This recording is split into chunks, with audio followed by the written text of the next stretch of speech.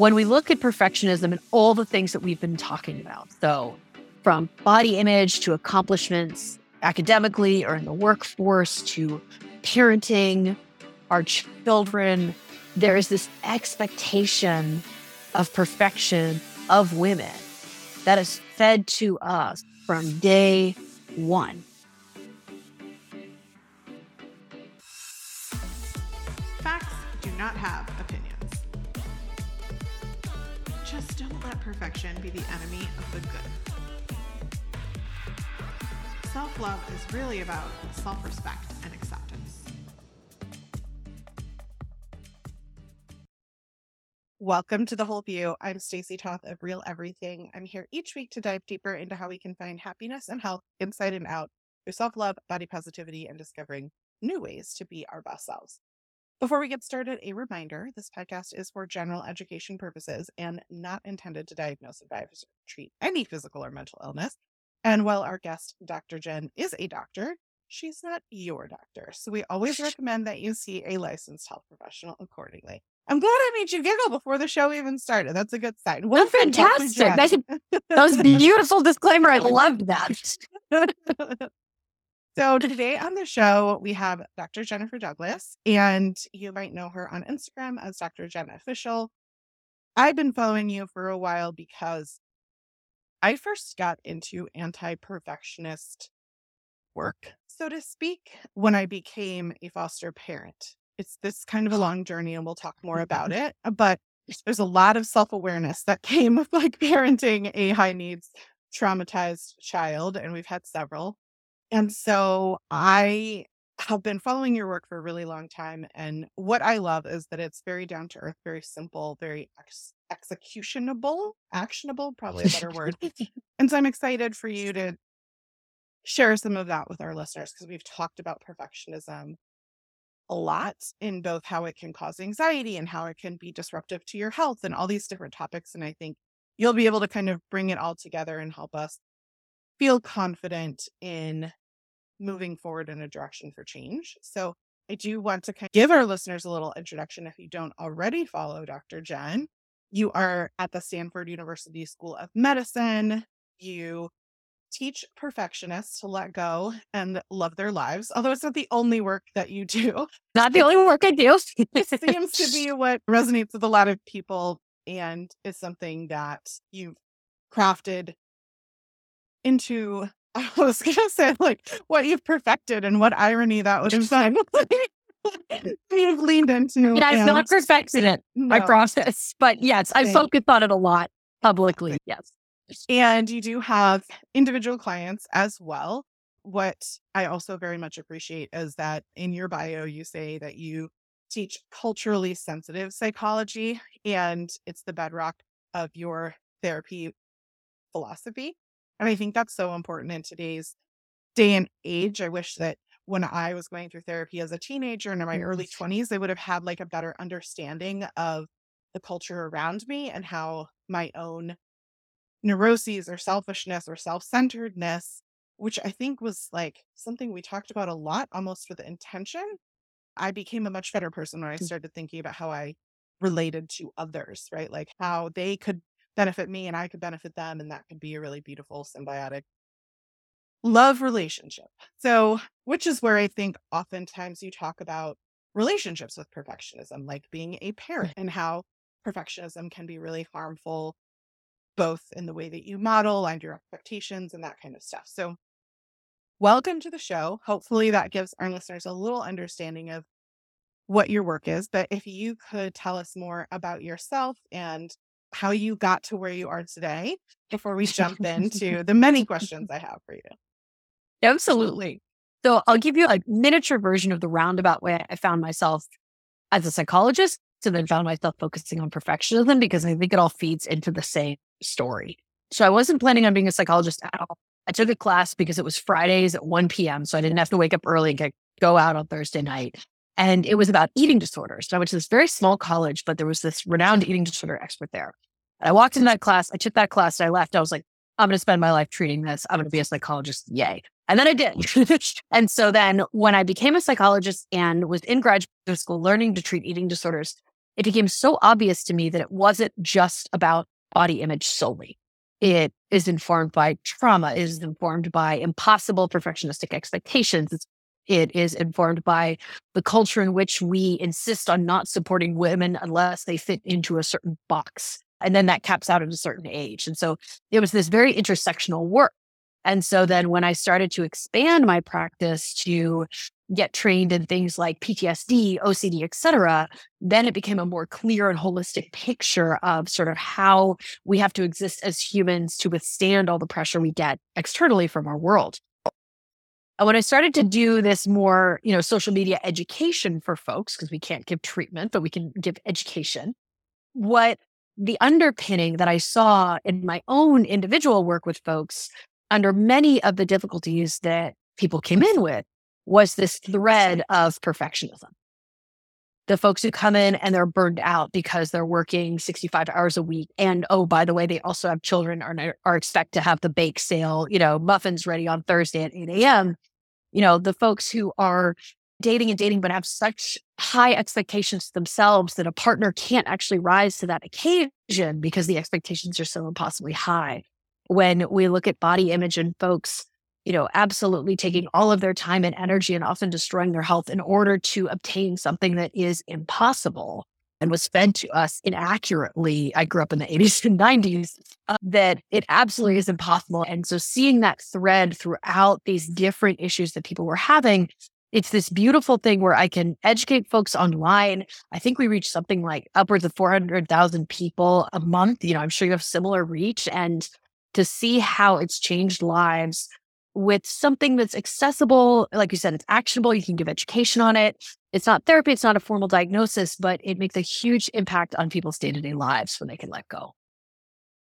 I am so fascinated by that being the trajectory. And I think it really resonates a lot with my own journey as someone who had an eating disorder as a teenager, struggled with a lot of the concepts that you're talking about, and now raising my own teenagers. One of the things that we actually talk about is how eating disorders are also another way to control. And so, like, as a parent, oftentimes when I see restrictive behaviors or binging behaviors come up, I, as a parent, think, okay, how can I enable, how can I give power to this child who's struggling? How can we Mm, talk about what might be yes. bothering them? And I think obviously, if you have therapy and you're working with a medical professional, that's great. Sometimes, though, needing to be in the moment to recognize those things and having done the work and then being able to kind of have that cycle of, oh, I'm recognizing this behavior. What's the root of the behavior? I took this training called collaborative problem solving by Think Kids. Have you ever heard of that? No, it sounds wonderful. It is wonderful.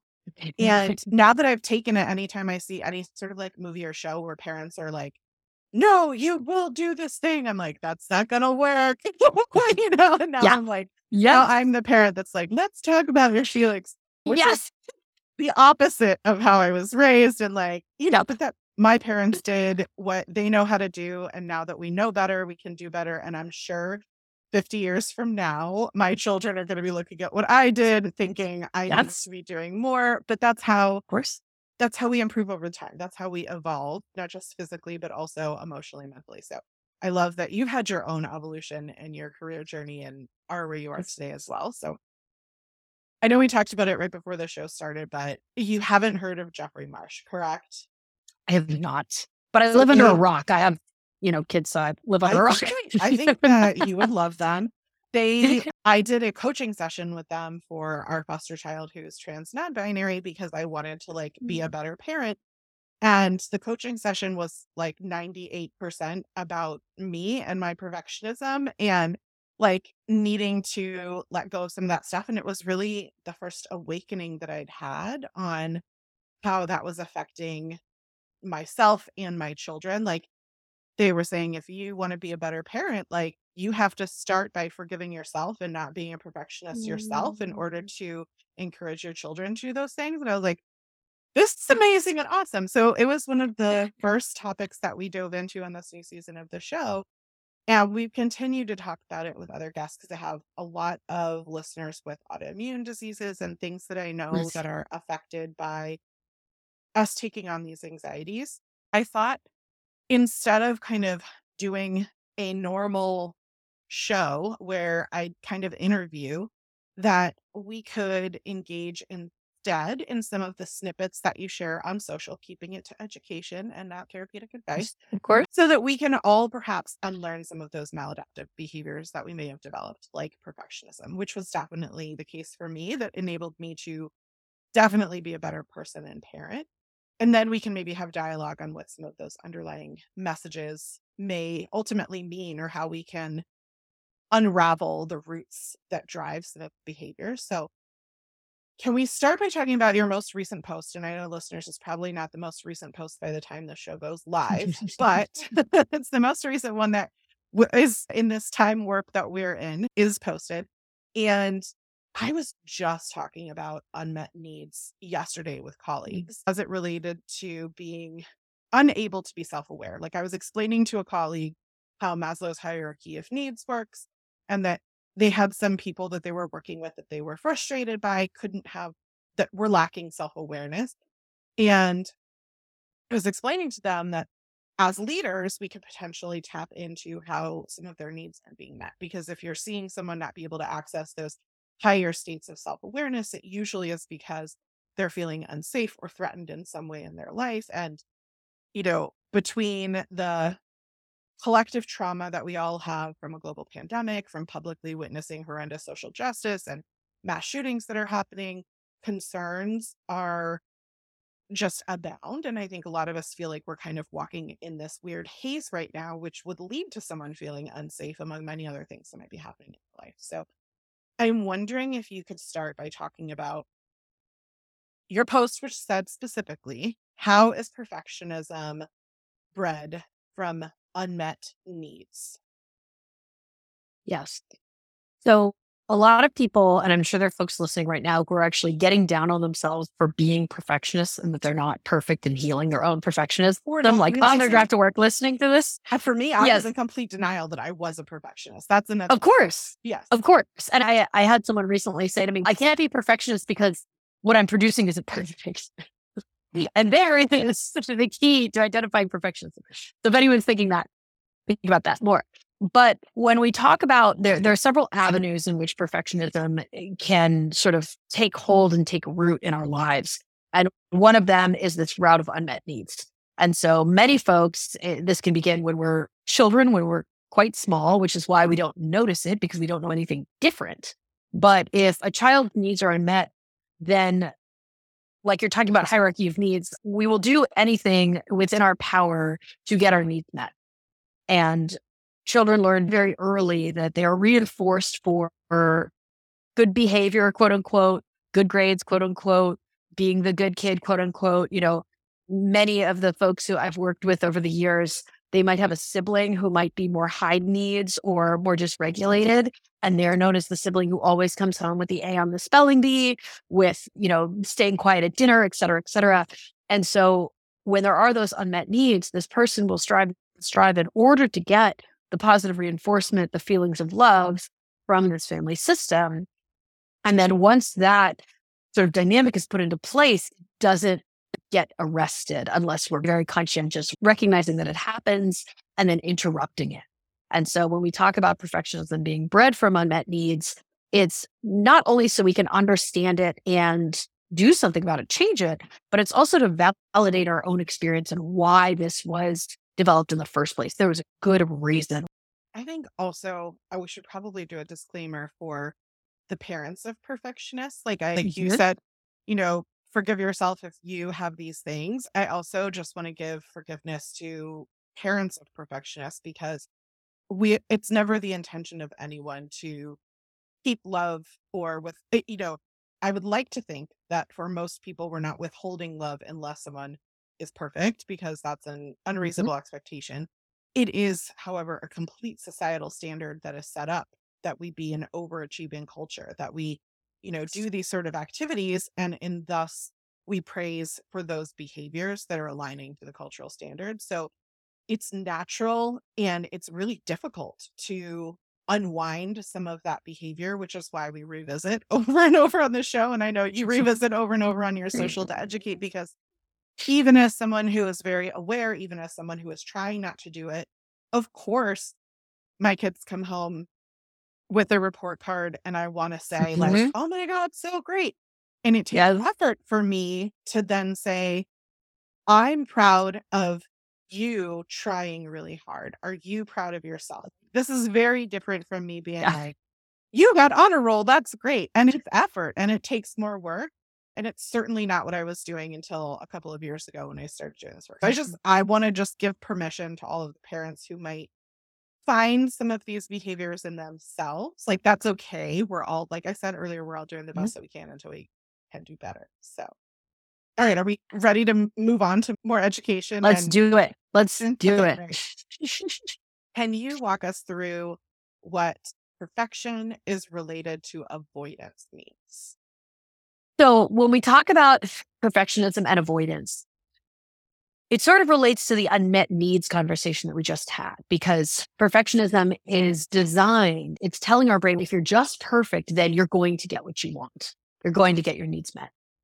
And so, one of the ways in which perfectionism functions to maintain avoidance, which is a huge behavioral issue that we see it maintains these negative behaviors, is we are trying to avoid any bad circumstances from happening. So subconsciously, I think if I'm just the quote unquote perfect mom and I read these books and I do these activities with my child and I have every freaking wood Montessori toy, then it's going to be quote unquote perfect. And I'm never going to have to deal with feelings of uncertainty or inadequacy myself. I'm never going to have to struggle with seeing my child struggle in certain areas that I may or may not have struggled with as well. It's designed so that we tell ourselves if we just outwork ourselves, if we just outsmart all of these issues, we can avoid all of the painful parts of being human.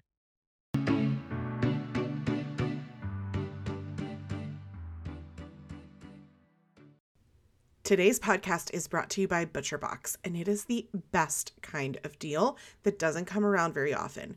Free ground beef for a year, plus $20 off your first order. We go through so much ground beef in this house, from the kids making themselves burgers, which, let me tell you, kids cooking for themselves is priceless, to casseroles and last minute dinners. It is our go-to staple. And I love that ButcherBox's is grass fed. That means that the kids are getting health promoting benefits like conjugated linoleic acid with healthy omega 3 fatty acids. Not to mention how much better grass fed beef is for the environment. Humanely raised, no antibiotics or added hormones, shipped for free, frozen right to your door in an eco friendly 100% recyclable box. No other delivery service compares to ButcherBox. 100% grass-fed beef, free-range organic chicken, pork-raised, crate-free, wild-caught seafood. They are a certified B Corp focused on quality for you, the animal, and the planet. And we have a home-cooked meal nearly every night in our home. It could not happen without our ButcherBox stocked freezer. When we have what we need at home, we save money and time. ButcherBox has a variety of high quality cuts at amazing values with exclusive member deals. And I recently added the kids' beloved smoked salmon, and it feels like magic that they're delivered without my needing to do a thing. You can choose from a variety of box plan options. We curate a custom one, which can be changed at any time.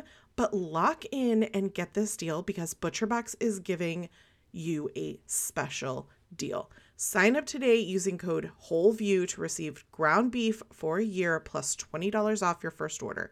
That's 2 pounds of ground beef free in every box for a year plus $20 off your first order when you sign up at butcherbox.com/WHOLEVIEW and use code WHOLEVIEW.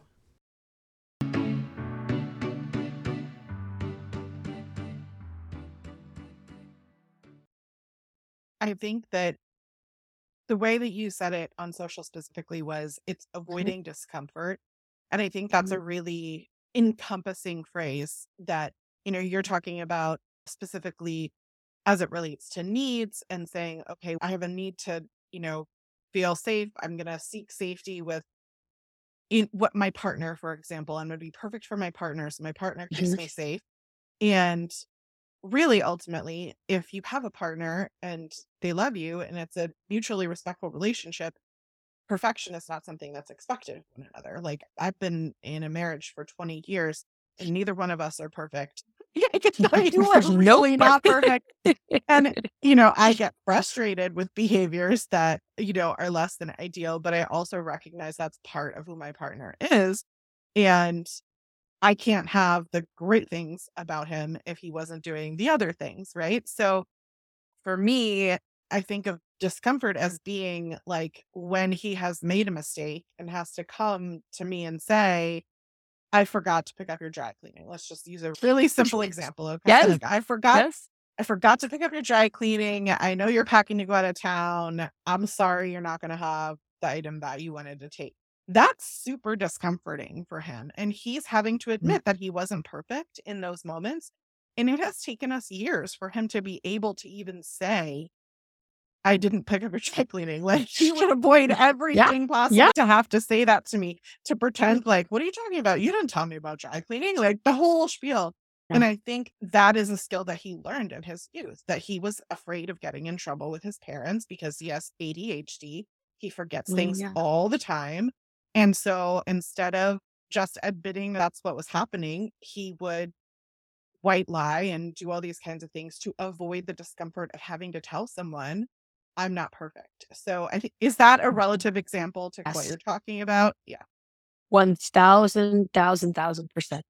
Yes. And for me, it's driven by anxiety for sure. Like, I think that I can control the world and that I won't have any anxiety and everything's fine. I literally just put me in charge and then everything will be fine.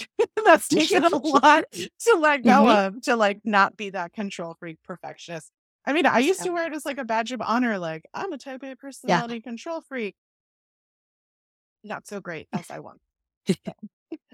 Yep. Which brings me to, I think, what I mentioned earlier, and I think you've had experience with, related to autoimmune disorders. So as I mentioned, we have a lot of listeners with autoimmune disease. Can you share more about how symptoms of perfectionism can show up physically in our body and your own personal experience with this? Yes. Yes. So when we think about perfectionism and how it can relate, how it can grow into some of the things you're talking about, like anxiety and these types of things, that ongoing consistent pressure and constant pressure without a break, that's where we see resulting physical manifestations, things like muscle tension, neck pain, which can lead to migraines, and then in extreme forms. And, because perfectionism isn't a formal diagnosis in the DSM-5 and kind of the psychiatry and psychology home, then you're not getting studies that are about particularly these things. But if you look at some of the other issues around stress levels, depression, anxiety, et cetera, and autoimmune, you do see that. So I was diagnosed with an autoimmune disorder when I was 25. We're at our 12-year anniversary. And at that time, in the month leading up to it, and at that time, I was working a full-time job. I was volunteering, 10 or 15 hours a week in a eating disorder lab, because my other job was not an eating disorder lab, it was another psychology lab. And then I was also doing something called sexual assault response team, which is volunteering in California. That's what you do if you want to volunteer to respond to those calls. And those calls would come in the middle of the night. And so the actual number of hours that I was working, and I was young, I was 25. So I was also going out with my friends 3 or 4 nights a week. Okay. And so perfectionists often, when I used to be a perfectionist, my 20s was definitely in that range, we often get caught into this sort of work hard, play hard cycle. You're nodding. Okay.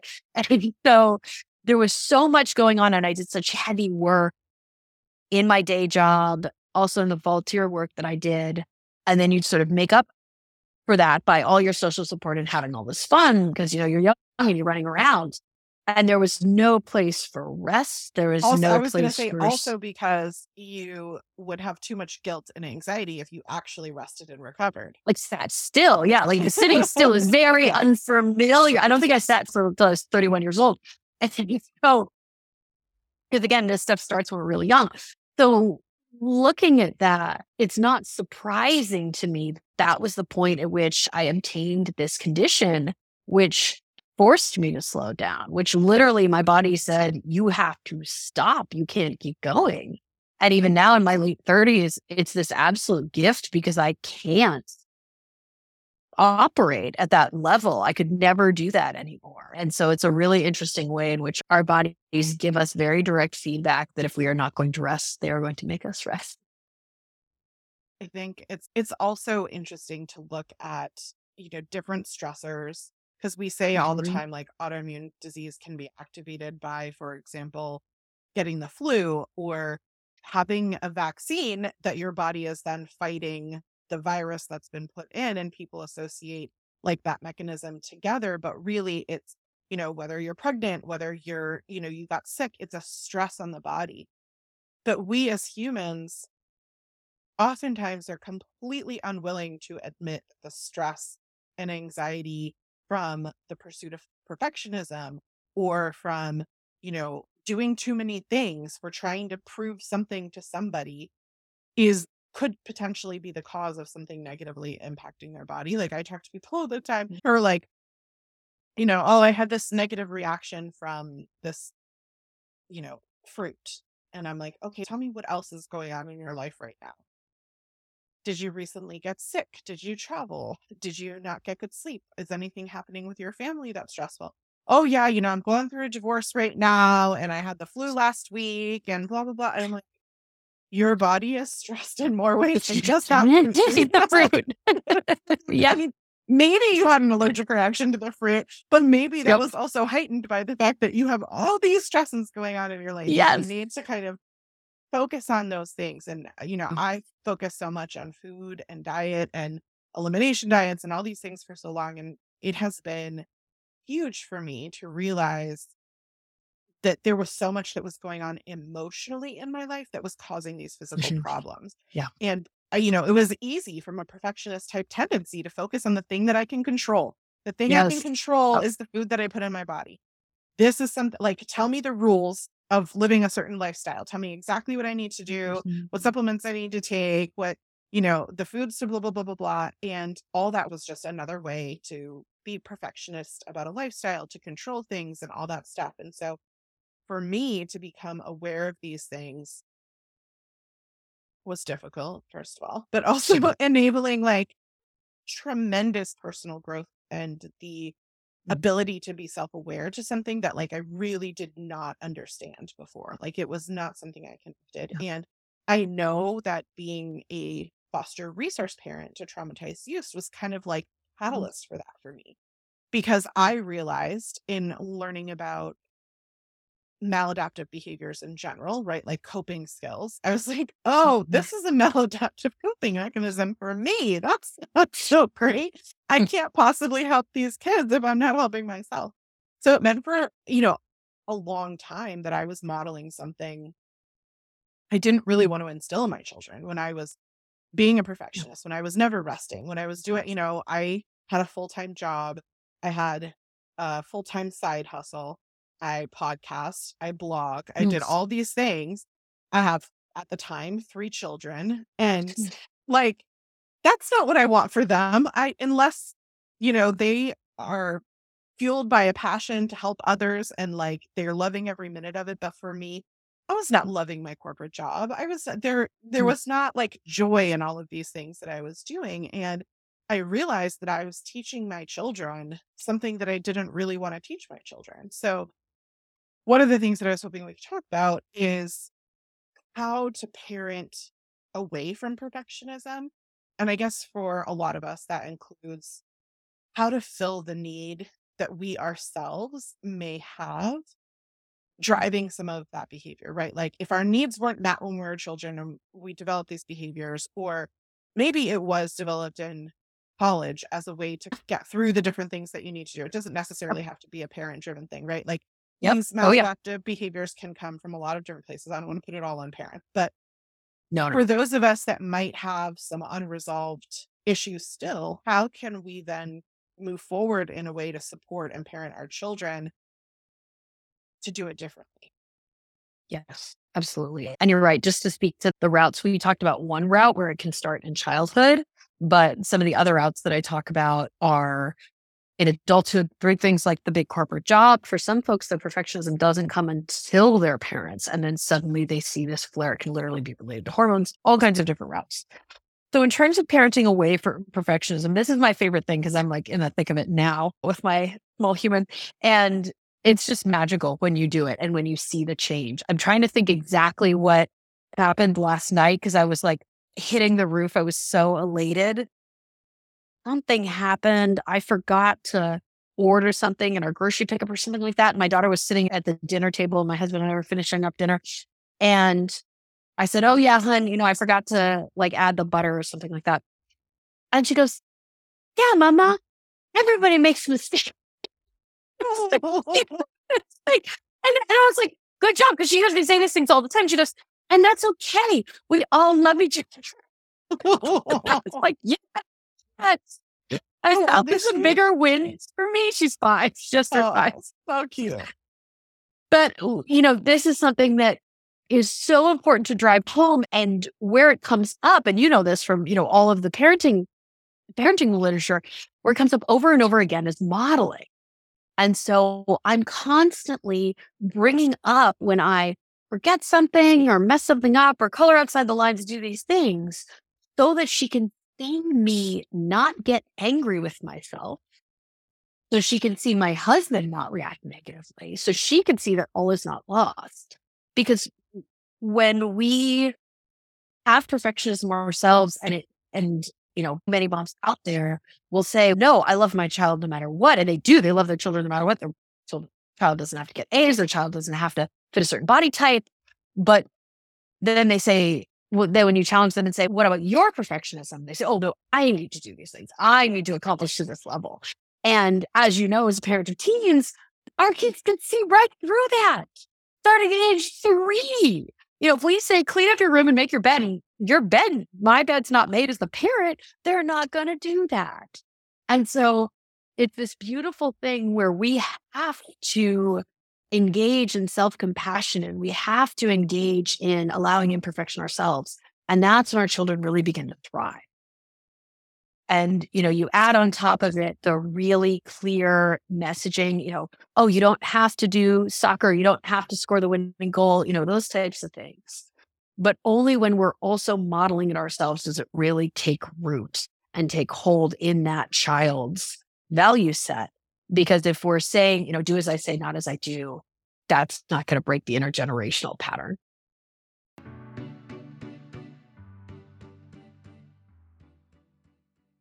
This podcast is sponsored by Indeed, the hiring platform where you can attract, interview, and hire all in one place. I have personally used Indeed with great success, and it was the first place I told Cole to check out when he was in search of his first job.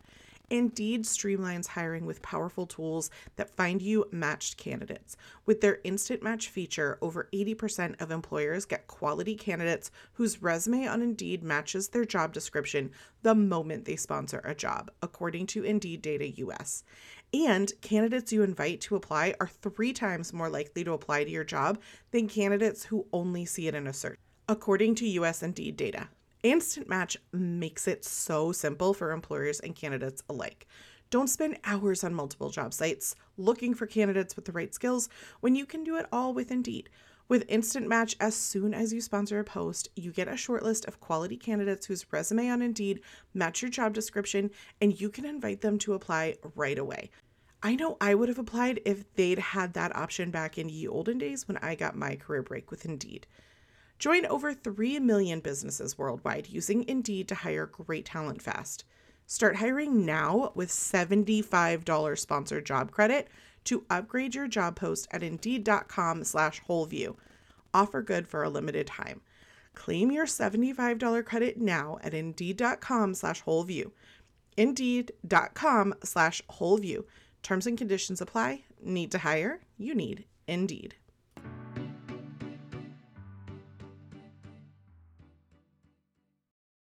Yeah, I love that you use the word compassion because I feel like we all strive to be compassionate with other people, right? Like we Yeah. want to be Yeah. empathetic and understanding of others. Yet when it comes to ourselves, at least for perfectionists, I don't know what it would be like to not be a perfectionist. Like, must be some sort of like magical dream to live in. Like a beach. Yeah. Yeah. Right. Like, I don't like sand, not the beach. Lake house, maybe. Like out. But when I make a mistake, my brain immediately it's like a fist beating up my brain. Like, it's just like beating itself up. Like, you made this mistake, you bad person. And I have to actively be like, I'm going to channel your daughter's voice. Like, it's okay. Everybody makes mistakes and we still love ourselves. Like, I am still having that self talk with myself because it is not natural for me to have that compassion. I am the person that's like, it's okay for everybody else to make mistakes, but I can't make one. And it wasn't until a couple of years ago when I realized that my kids were starting to hold themselves to that standard. I have my middle child in particular. He is a classic middle child. Yeah. And, he was like, Mom, I'm so sorry, but I might get a C in this class. And I was like, are you trying? Are you doing everything that you can? Yes. Do you want a tutor? No. Okay. Then you're getting a C. Like, and he's like, you're not mad at me? What are they mad at you? Like, you're doing what you can, not everything comes to us naturally. And like, I just saw this like huge relief wash over him. Like, he was just, he had this belief that he was going to get in trouble. And it caused me to have this conversation with him. Like, are you putting a ton of pressure on yourself to get A's and B's? Because I think that's great. And if that's really hard for you and you're feeling stressed out about that, like, we need to talk about it. And I think that I somehow realized in those moments that like that was something that he saw me do, right? Like, he knows that I hold myself to super high standards. I work from home. I work with my husband. We're often at the dinner table talking about, you know, different parts of our day or our work. Oftentimes we share. I mean, I have podcast guests on and I'm like, do you know, I had Jeffrey Marsh on the podcast. They know who that is because they're on TikTok, like, and so they see me set a high standard for myself. And as much as I think that's great and I wouldn't be who I was without that, there's also the element of needing to have compassion with myself when I don't meet my goals or when, Yeah. the requirement to get where I want to go is more than I'm willing to give up to get there, which is not a concept that I really understood before, right? Like, it was like, that's where I'm going. So if I have to chop off my leg to get there, it's fine. Yeah. And I think as parents, it is just so hard. And we talk about it from the concept of like body image as well, right? Like, if you come from an ED world, it's the same thing. Like, we can't say to our children, I love you no matter what you look like. I don't want you to diet, blah, blah, blah. But then be beating ourselves up about our body image or be restrictive with food or, pinch parts of our body when looking in a mirror. Like you said, at 3 years old, our kids pick up on that. Like, I know my kids better than they know themselves. And they know me better than I know myself, right? Yep. So none of that is something that we can do. The other part of what you talked about in this social post that I'd love to kind of dive a little bit into is this idea of enjoyment over achievement or memories, not milestones. And this is something that I really love to embrace and I feel like has been a game changer in terms of parenting, even gift giving, for example. So now at Christmas time, we give an experience. Like, we'll wrap it up and we'll put it on paper and we'll do whatever, but then it's something that we can look forward to later. Can you talk a little bit more about what you mean by enjoyment over achievement or memories, not milestones, when thinking about how to parent with compassion? Absolutely. So perfectionism sort of turns everything into a race with goalposts along the way. And parenting can very much turn into exactly that. Even from when the baby's born, if you talk to a new mom and she's struggling with this, it's when are they holding their head up? Okay, when are they sitting up? Okay, when are they babbling? Okay, when are they making sounds? These types of things. And you see it with, a 13-year-old. It's, are they going to get the spot in the school play? Are they in the advanced track of math? What's their social circle look like, et cetera. And so there's this risk of approaching parenting and approaching life as a checklist to be accomplished and burned through as quickly as possible, reaching the next milestone, not really taking time to celebrate, but just looking at the milestone after that, because now you have a new goal. That's what parenting can feel like. And what is heartbreaking about when perfectionism goes unchecked is then the person often looks back at the last year, 5 years, 10 years, 20 years and says, oh my gosh, I wasn't present. I wasn't enjoying this. I can remember the, gold ribbons and gold stars, but I can't remember the random nights, snuggling and reading stories. And so when we talk about that redirection of energy in parenting from milestones to memories, it's about exactly that. It's about present moment, you know, deep experience of our children because they're only that age for that incredibly, infinitely small period of time. And we don't get it. I remember some of my favorite moments when I only have one athletic child. I have 4 children and only one sports, which is just fine with me. We're not a very sports family. But he loved doing baseball and he wasn't very good at it. I just totally Lynn, if you're listening to this podcast, I love you. It made us so happy that he wanted to do it anyway. And my husband was the same way about basketball. My husband was very short. He didn't hit puberty until junior year of high school. He was very short. He loved basketball. He was terrible at it, but he loved it anyway. And there was so much pride for me knowing that I had parented a child who was not great at something, but wanted to do it anyway, because I am the opposite. If I tried to do a sport or a hobby or anything and I wasn't immediately good at, like great at it, I would quit. I'd be like, nope, this is not for me. I'm not perfect. I'm not great. I'm not naturally gifted at this. No, thanks. It's not for me. And so to see him embrace something that like wasn't, naturally amazing for him. And like you were talking about those memories, like I remember being so happy for him when he would hit a ball and just like jumping up and screaming and like even if someone caught it, even if he didn't like, get around or whatever. Like I just remember those moments of like the triumph of his resilience that he was building in not being great at something, enjoying it anyway and wanting to continue, and then eventually having some of those moments that we were able to capture into memories of him being happy and filled with joy. It wasn't perfect, but it was great. So, okay, so here's a little bit of a 180 for you before we're going to wrap. One of my personal favorites of your posts, you say, who gains from women's perfection? So we're talking a lot about motherhood. Let's go. Okay. Yeah. So this is my angry feminist moment. If you'll allow me. So I'm a minor in women's studies, so I'm here. I'm your cheerleading track. Okay, cool. Just making sure. So it really is, and this is why I love the study of psychology and the study of sort of the evolution of how mental health shows up in different generations. Right?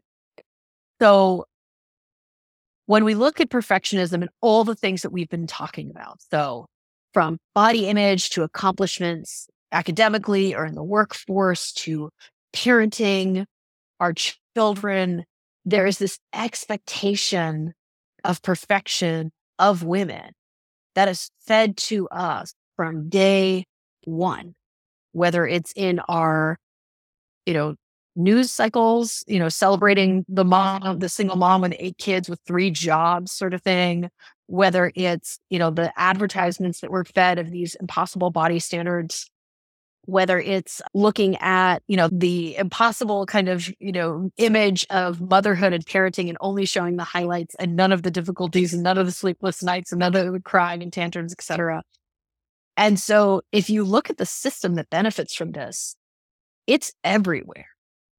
So whether somebody is caught up endlessly buying products, be that, makeup or diets or exercise equipment that's going to gather dust because, it's the next big fad, whether it has to do with a company that undervalues women. And so women are, historically paid 30 to 40% less than men for the same work. So their bottom line is positively affected by women not stepping into their power, by women being affected by imposter syndrome, which is the other side of the coin of perfectionism, by the way. All of these ways in which there are entire economies and entire ecosystems built around women's perfectionism. And so the answer to that question that I find most interesting is, who's benefiting from perfectionism in women? It's not women. It's businesses, it's men, it's systems that were set up to profit from our insecurities. And so fighting it, I find to be this very intersectional, very social justice experience. And that's what's so energizing about it. And while I will keep talking about it all the time, despite, I have other specialties and things like that, but this is the torch that I think we all deserve to carry. And for those, listening who are mothers, it's about the next generation and it's about them not having to deal with this.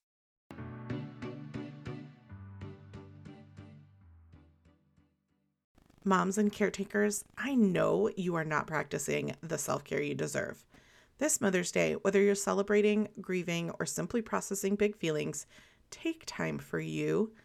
One of my favorite ways is to indulge in safer self-care.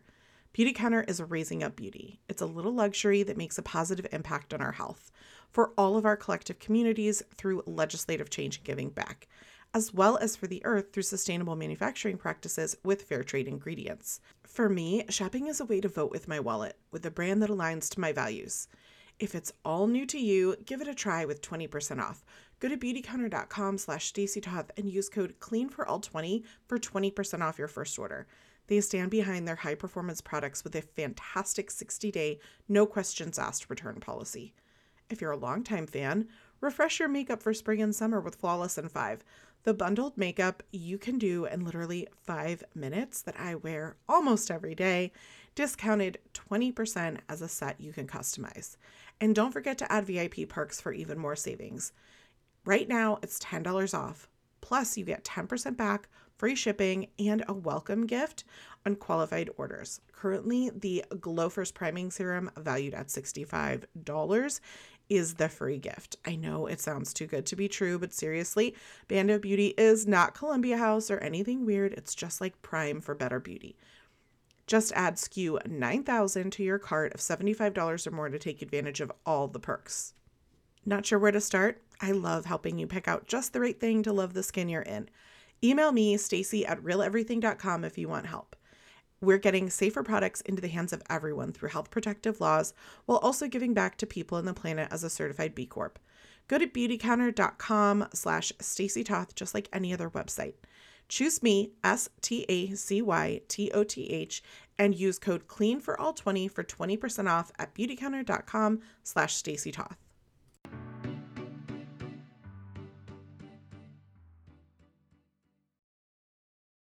Yeah, I think it's so well put and such a powerful question with so much behind it, because whether it's a work environment or an unappreciative spouse or, Mhm. a Yep. industrial complex that's benefiting from something, it keeps us all feeling inadequate in some sort of way, right? And then that drives us to do the thing that they need us to do. So I think the more we can become aware of the messages that are coming from people, that how we feel from that, right? Like I had to do a whole social media overhaul. How do I feel after consuming different people's content? Yes. Like, because while I might think that I want, one of your examples was reclaimed wood kitchen renovations, while I might think that like, oh, that's so beautiful, I want that.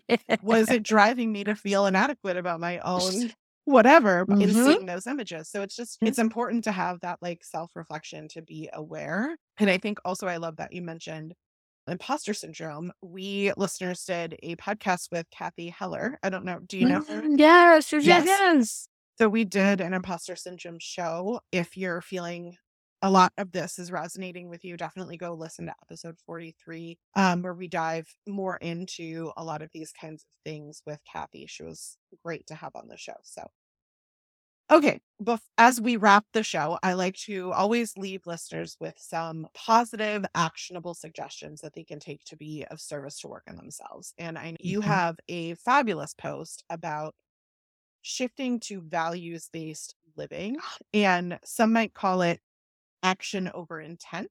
And I think since perfectionism often keeps us kind of stuck in our own heads, sometimes we think that we're doing things because we have the intent, but our action doesn't necessarily align. And so I'd love if you could share some of those aligned values that someone could live that would help improve their enjoyment of life and maybe naturally Mhm. let go of some of that perfectionism. Beautiful. So one thing that I'll mention is a lot of, especially perfectionists, can be overwhelmed by the idea of finding their values. And perfectionism is so externally facing, and there's so much focus on external validation that it's actually hard to sometimes get in touch with our values. So an exercise I really love to do, we call it the 80th birthday party. And it's the idea that it's your 80th birthday party. You have all your families and friends there. You have generations. If you have kids, you have, generations after you. And people are toasting you and they're talking about your life. And what they talk about is what you want them to talk about are the values that actually are important to you. So if you want people to raise their glass and say, oh my gosh, she was so fun to be around and she was the kind of friend you could or she was the kind of friend you could call at 2:00 in the morning and she'd be there for you. If you want them to raise your glass, your kids to raise their glass and say, she always had my back. She always supported me no matter what. Those are sort of the values. Rarely does someone want at their 80th birthday party to someone to stand up and say, she stayed till 6:30 p.m. and made sure her inbox was at 0. That's how this kind of becomes clear. This is why I love this exercise. It's fantastic. It might be. And if it's actually your value, stay till 6:30 and get to inbox 0, please, because that's the thing. It could be your value and that's fine. But this idea of honing in our values and getting very specific when we know that it's that, like for me, I want to be one of those friends who someone can call at 2 a.m. I want to be the kind of person who sticks with my kid through thick and thin, all of that. Then how we put one foot in front of the other now actually becomes quite clear to us. And so I was signing my kid up for this, drama camp. And I was saying, oh yeah, I actually don't want to go to drama camp. Becomes different because I know she'd be fabulous at it. I would really love it. And if she's not ready right now, that's okay. And it's not about yes or no to drama camp and what we end up doing. It's about me slowing down, putting down the stuff that I was cleaning after dinner and sitting down with her in her bed and saying, tell me why you don't want to do drama camp, and having that connection with her. That's what actually matters in that moment. So when we talk about values-based actions, it's literally how we put one foot in front of the other and how we spend our time throughout our day. And looking at it from that bird's eye view, there's a great book called 4,000 Weeks, because that's how many weeks we have on this earth. On average, it's not very many, but any of these exercises that put into perspective that this is our chance to live the life that we want and that we shouldn't be waiting until we hit the next goalpost to do so. This is really interesting. I've been watching Shrinking. Have you seen this? Oh, Apple? Everyone tells me to watch the show. Yes. Haven't seen it yet. It's a great show. And there's Harrison Ford plays a therapist in his 70s who's getting a Lifetime Achievement Award. And he realizes at that point in his life that he's made the decision to clear out his email box every night rather than be there for his children. Like literally, you should have done the exercise. I don't know. I'm just watching the show last night and I'm like, literally just a little small world kind of moment there. The other thing that you suggest that I love is making a list of important things that people love and want to spend time on, like creating a pie chart of those things, and then creating a pie chart of how you're actually spending your time and figuring out how to align them. Because that was an exercise that I did, and I realized work was everywhere. Because even when we were having a family dinner, I was taking photos of the food and then posting them on Instagram. Like there was never a moment where I was having that real deep connection with it. I won't say I rarely felt like I was having those really deep, connections, because in my mind, I was also multitasking at so many things. I wasn't allowing it to fully be absorbed. And so I think a lot of us think like, oh, on my deathbed, what will I be proud of? But the idea of like an 80-year birthday toast, like I want to realign that before I get to 80 and realize people are saying the wrong things about me, or I want to realize it before I'm on my deathbed, right? I can look at how I'm aligning my time right now, and I choose to sometimes occasionally if I take photos of my food still, and then I set my phone down and I post it later when the kids are in bed or whatever. And that was really like a habit that I had to develop. And I'm sure that there are little things like that we can all do that when you really make your pie chart, it makes it easier to be like, oh, this is not really where I want to be spending my time. I can definitely make more space for this other thing. Yeah, it's magic.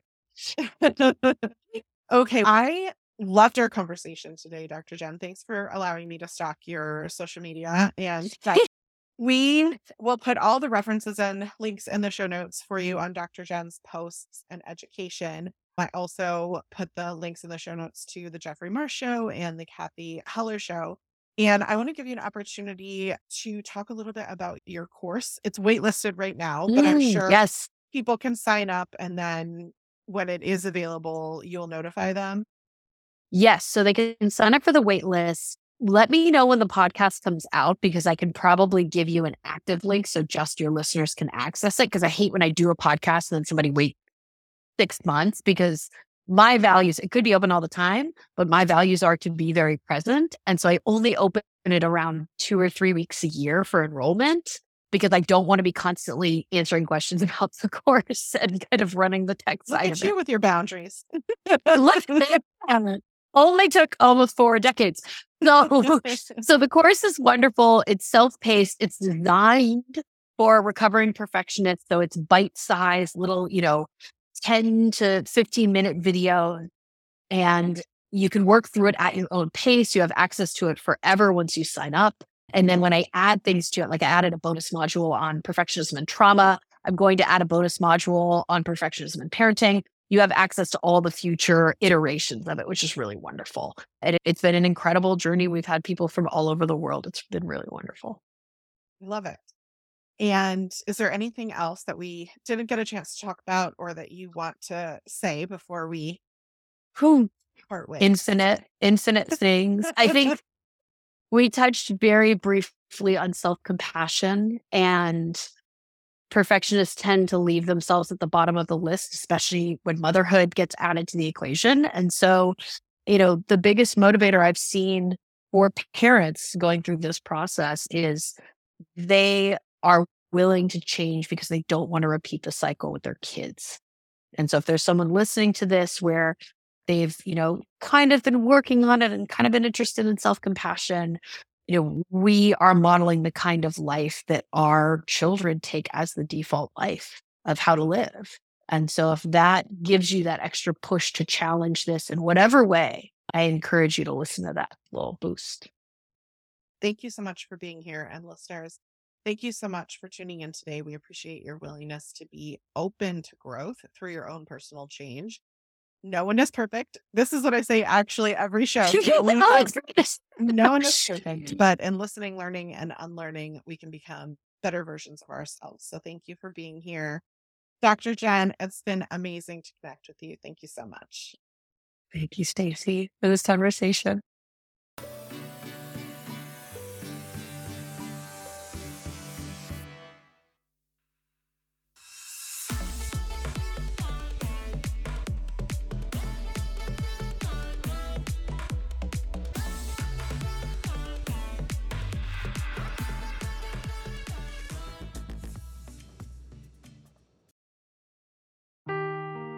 Seeking the truth never gets old. Introducing June's Journey, the free-to-play mobile game that will immerse you in a thrilling murder mystery. Join June Parker as she uncovers hidden objects and clues to solve her sister's death in a beautifully illustrated world set in the Roaring '20s. With new chapters added every week, the excitement never ends. Download June's Journey now on your Android or iOS device or play on PC through Facebook Games.